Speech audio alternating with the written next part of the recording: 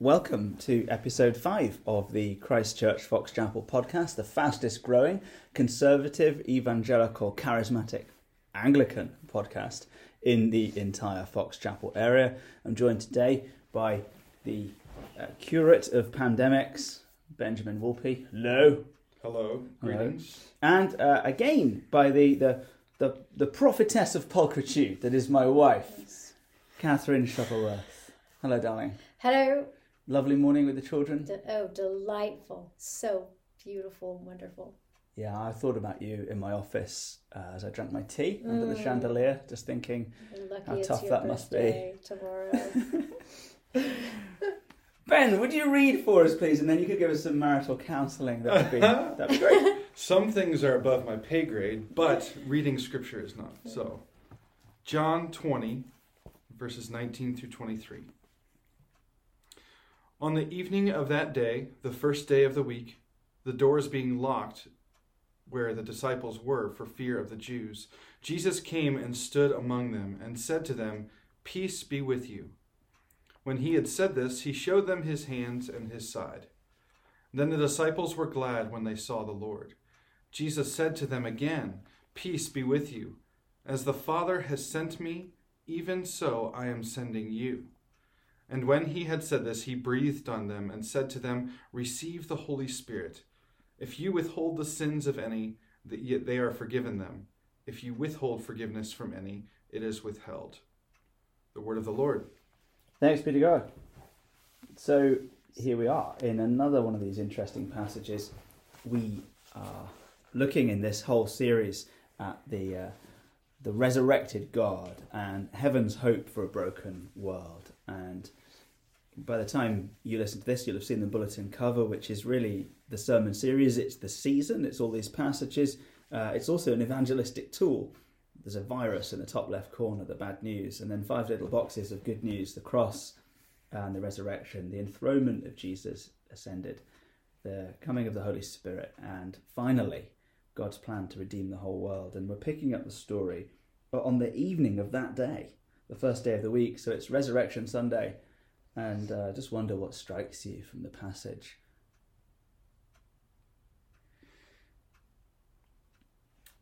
And this is honestly one of my favorite passages in the Gospels. I think I say that with most passages in the Gospels, but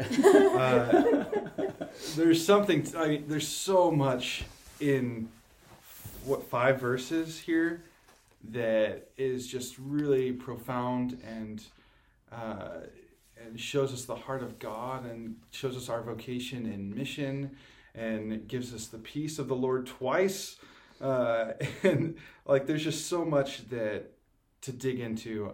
I'm not sure I can say right off the bat what strikes me predominantly in this, but I look forward to engaging this with you both. So just on the way up the winding staircase to the seedy garret from which we speak, the offices of other Ben, I just said to Kat, she said, "Oh, what passage are we looking at?" And I said, "Oh, it's the one where they're locked in the room." And then Kat was like, "Sorry, could you be more specific? Which time?" Which one? Which time? What about you, love? What's the kind of first gut going on in all of this? I think I find it so interesting that here we are with the 12 pillars, 11 pillars now of the sort of the 12 major guys that have been walking with our Lord, seeing everything that he is all about, and here they are now locked in a room, afraid. And he comes into them and says, "Peace be with you." And then it says, "And they were glad." yeah, don't you think they were? And then he just says it again. It's like he knows that they need to hear it again. Peace, calm down. Yeah. It's cool, guys. Here I am. So actually, you think the gladness is coming from the peace? I think it's a relief. Maybe it's because he showed them his hands and his side. Maybe that was kind of an affirmation of, here I am. It's me. Here I am. This is what's happened to me. that was real, what you experienced, but here I am alive and well and right here in front of you. And then the gladness comes. Maybe they were just afraid before that. They didn't know. Yeah. And like, is it a ghost? I think in one of the other accounts it said someone asked that, and or is he really angry with us yeah, after the total buffoonery of the last couple of days? Right. maybe that's an interesting thought, because they're afraid of the Jews, but when the resurrected Lord appears to you and you've abandoned him at his darkest hour. And fallen asleep when he told you to Yeah. stay awake, and chopped some bloke's ear off, and betrayed him, and denied him, and had an argument during the Last Supper about who was best. Yeah. And Yeah, and yet I find that I truly doubt that. If there's anything we learned at the cross, it's that he's anything but angry. Like, there they are, Yeah. casting lots and doing all sorts of things, and there he is at the cross with his final breath, looking after people and loving them and accepting them into the kingdom and forgiving. And so I think it's more of, it's like when Peter's on the water and he says peace, like calm, it's fine, guys. Even when they think it's a ghost, that thing, is it a ghost? Right. Yeah. It's kind of reminiscent of that. I love that he says it twice. Yeah. Yeah, I think so. Maybe often. it's that they need it twice. Yeah, Yeah. so often we need it twice. It's like we feel relief, and then he knows we're not fully convinced. I've got 2 points. Yeah. Peace be with you. And peace be with you. Yeah. Well, I mean, he wouldn't say it again. He said that Jesus said to them again. In verse 21. So it's not like a piece of writing to be emphatic. This is saying he actually said this, and then the second thing he said was the same thing. Yeah. So, And then right after that, there's no small talk. There's no like, Yeah. where were you? Like, what was it like down there, Yeah. Jesus? Or how are you feeling? Are you hungry? He goes right into this commissioning of, as the Father has sent me, so I sent you. Like, there's no in between. There's no hesitation. There's just, I'm here. I'm alive. I've conquered death. You go out. Like, so much I'm more sending efficient you. than any of our staff meetings. Like, Somehow, yeah. Yeah. When you're the risen Lord, I guess you can excel in that kind of efficiency. I think Yeah. there's an immediacy, isn't there, to it? Mm. There's Yeah. a sort of, it's just like his interaction with Mary Magdalene, where it was like, no, you've seen me, and now you need to go. You had this experience. Now here is your commissioning. Now go, tell. And that's the same for us, right? yeah. Yeah, and it's almost as if this is what the resurrection is for. It's Like- almost as if. Almost as this if. is it. Almost yeah. Yeah. like, That's the thing. yeah. Like, Which is- I've been raised from the dead so that you can go Yeah. Right. as the Father has sent me. That's the essence of our little series. Yeah. Yeah. And the essence of this season of the year. Well, what's the reason for the resurrection? Mhm. Yeah. Yeah. It's worth doing a little bit of Greek. I'm the third best at Greek in this room, so that's an uncomfortable place to be. I remember Wow. in seminary, very painfully, the one subject Kat decided to study. But we've got a little bit of Greek. The peace, the irene, just keys into the Old Testament shalom. It's not just kind of peace out, dude. Let's smoke if you've got them. It's specifically the type of peace that comes from a relationship with God. Yeah. So he's giving them.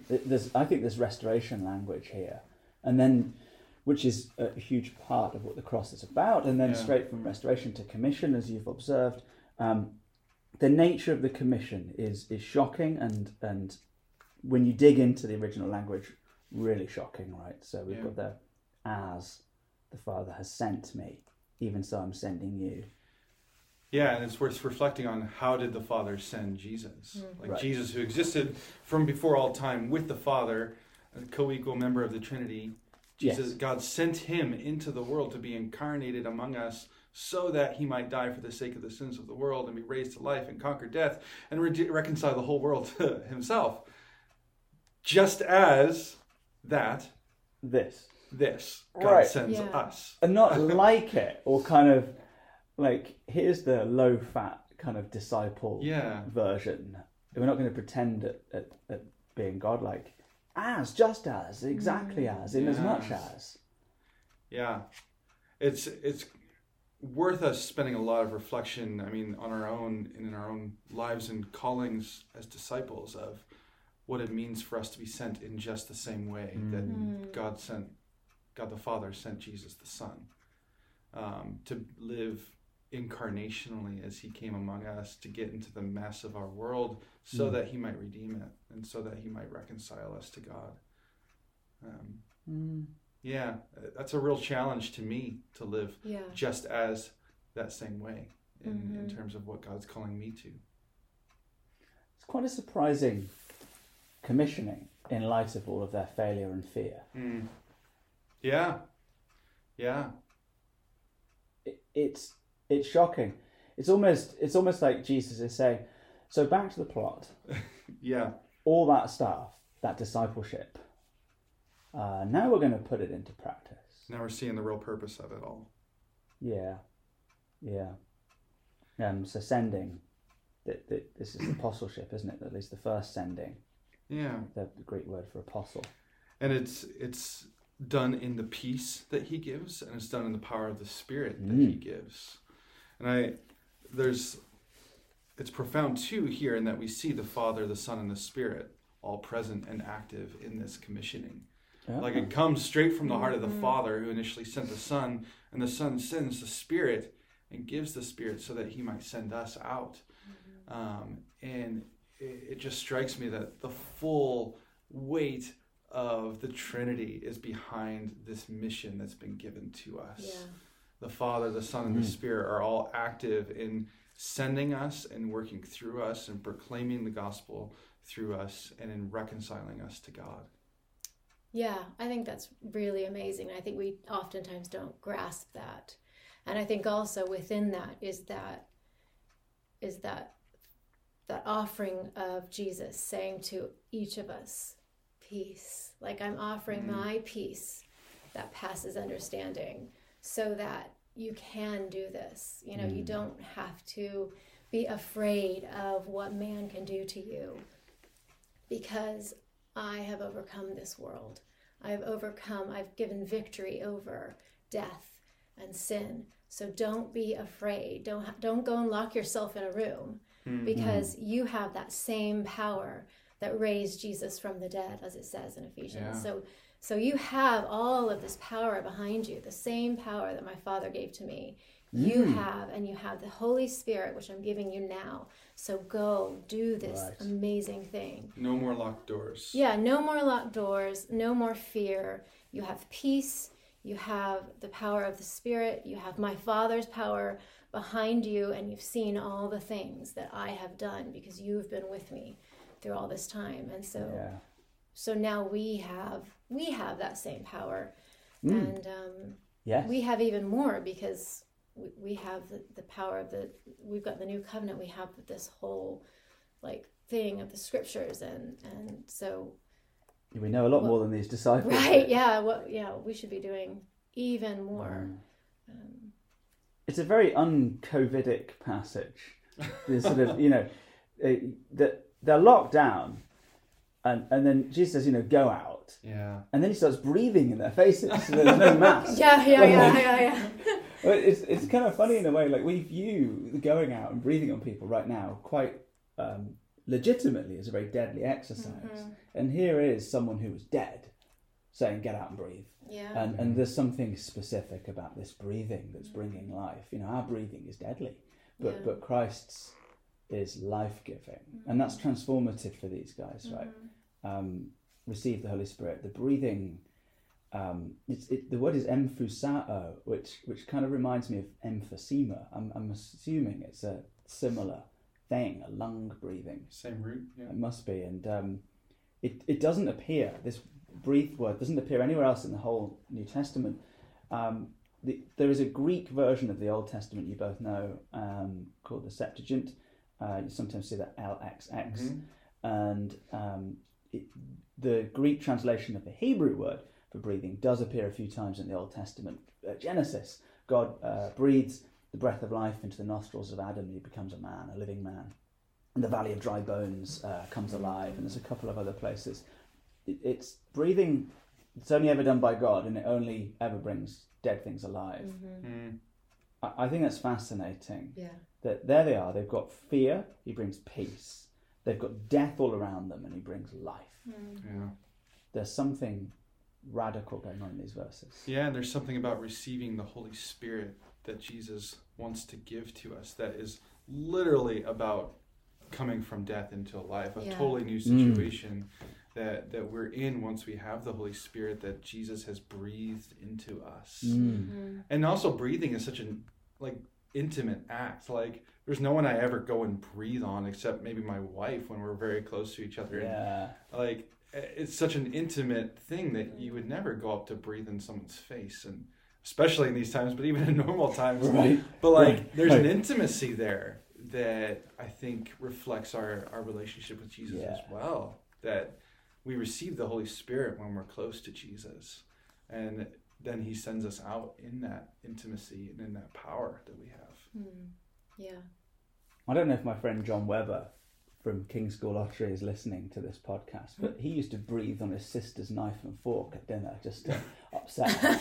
That was always a thing. I was always very impressed with that because I'm an only child. I thought that was very cool. So we end with a very appropriate thing. I don't know if his sister Sally's listening, but we're getting on to forgiveness now, which will be very important for that relationship. And verse 23. So we're speaking to you, listener, on Thursday. I'm preaching this in a couple of days. This last verse is really difficult. If you forgive the sins of any, they are forgiven them. If you withhold forgiveness from any, it is withheld. Quirky language, odd sentence. So far, actually, I think this passage has been pretty straightforward. Yeah, and then this is we're back to Jesus's mysterious sayings. Yeah. Any anything you can do to help us through this, please? I think that I have not looked at the Greek of this sentence, but I imagine that you is plural. Right. So he's saying y'all. If y'all forgive the sins of any, they're forgiven. So and this is the church he's speaking to, and this is not individuals that themselves hold the power of the keys of heaven and to forgive or to withhold sins based on a grudge or whatever. But this is the church that Jesus is giving this authority to, and through the apostles that are gathered here, those who are sent out, which is the root word of apostles. And so I think that he's giving this authority of forgiveness and withholding to the church. And that's all of us. And, Alex, I don't know if you would have an opinion on if we're talking about ordination here and is it only the priests, or is this all of us that have this authority, or is this just collectively the church and those who are the representatives of the church? The clue would be, right, if you forgive the sins of any, that's very direct. Yeah. They are forgiven them, that's very passive. By whom, ? A divine passive, maybe. Yeah. So if you forgive them, then God will forgive them. God's going to be the one doing the real forgiving. If you withhold the forgiveness, it's withheld. Some people say this is actually really to do with the proclaiming of the gospel. So if you're going around preaching forgiveness, they're going to receive it or reject it. It just is a bit of a quirky sentence. But if you go around saying, look, Jesus forgives you your sins, some people are going to say, that's great. I've been locked in a room and now I no longer have fear, I have peace. And some people are going to say, I'm staying in my room, it feels safer. Yeah. So ironically, actually, as usual, safe practices are dangerous with the gospel. Yeah. And I'm not talking literally. Be safe. Be safe, stay home. But I'm talking spiritually. Yeah. I don't Yeah. know. It's tough language. But we do have the ability to speak confidently God's absolution over people. Yeah. You're talking to all of us. Yeah, I mean, ministers have a peculiar job, right? People Yeah. trust this. It's in the job description. But we don't do the actual forgiving Yeah. on behalf of God. Yeah. What do you think of? No, I think that's right, and I think so often we collectively as a church and as a congregation have the ability and capability to speak the good news of the gospel, which is really simple, right? It's the forgiveness of our sins, not based on our goodness, but on what Christ did for us on the cross. And we don't do that because of fear. And therefore we are withholding good news from people. And so I think that's not what that is what he's saying here. You know, we're out of fear, we're withholding the good news because we think we can't do it. And what he's saying here is, you don't have to do it. I'm giving you everything you need. You have the power from my Father. Oh. You have the Holy Spirit. You have my peace. So go, do. This is your commissioning. And I think it's a lot simpler than we're making it out to be. And I think if we just make it the job of our ministers and our preachers and those who are ordained, we're really, really cheating the world of the good news of the gospel. Amen. Yeah, if we don't go out and proclaim forgiveness, they might not get the forgiveness. Yeah. Is it Paul? Is it Romans? How they believe unless they've heard. Exactly. Yeah, Romans 10. Yeah, it's on all of us.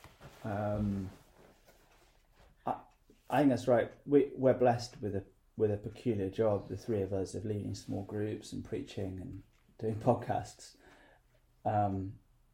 But there's clearly a calling for the whole church to be imbued with the Holy Spirit, indwelt by Christ, and to bring heaven's hope to this broken world.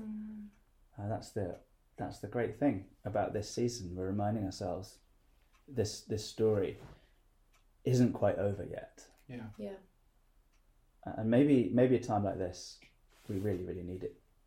We want it to be. Yeah, and this is a really good time to refamiliarize ourselves if we don't know the story, or we feel like we don't.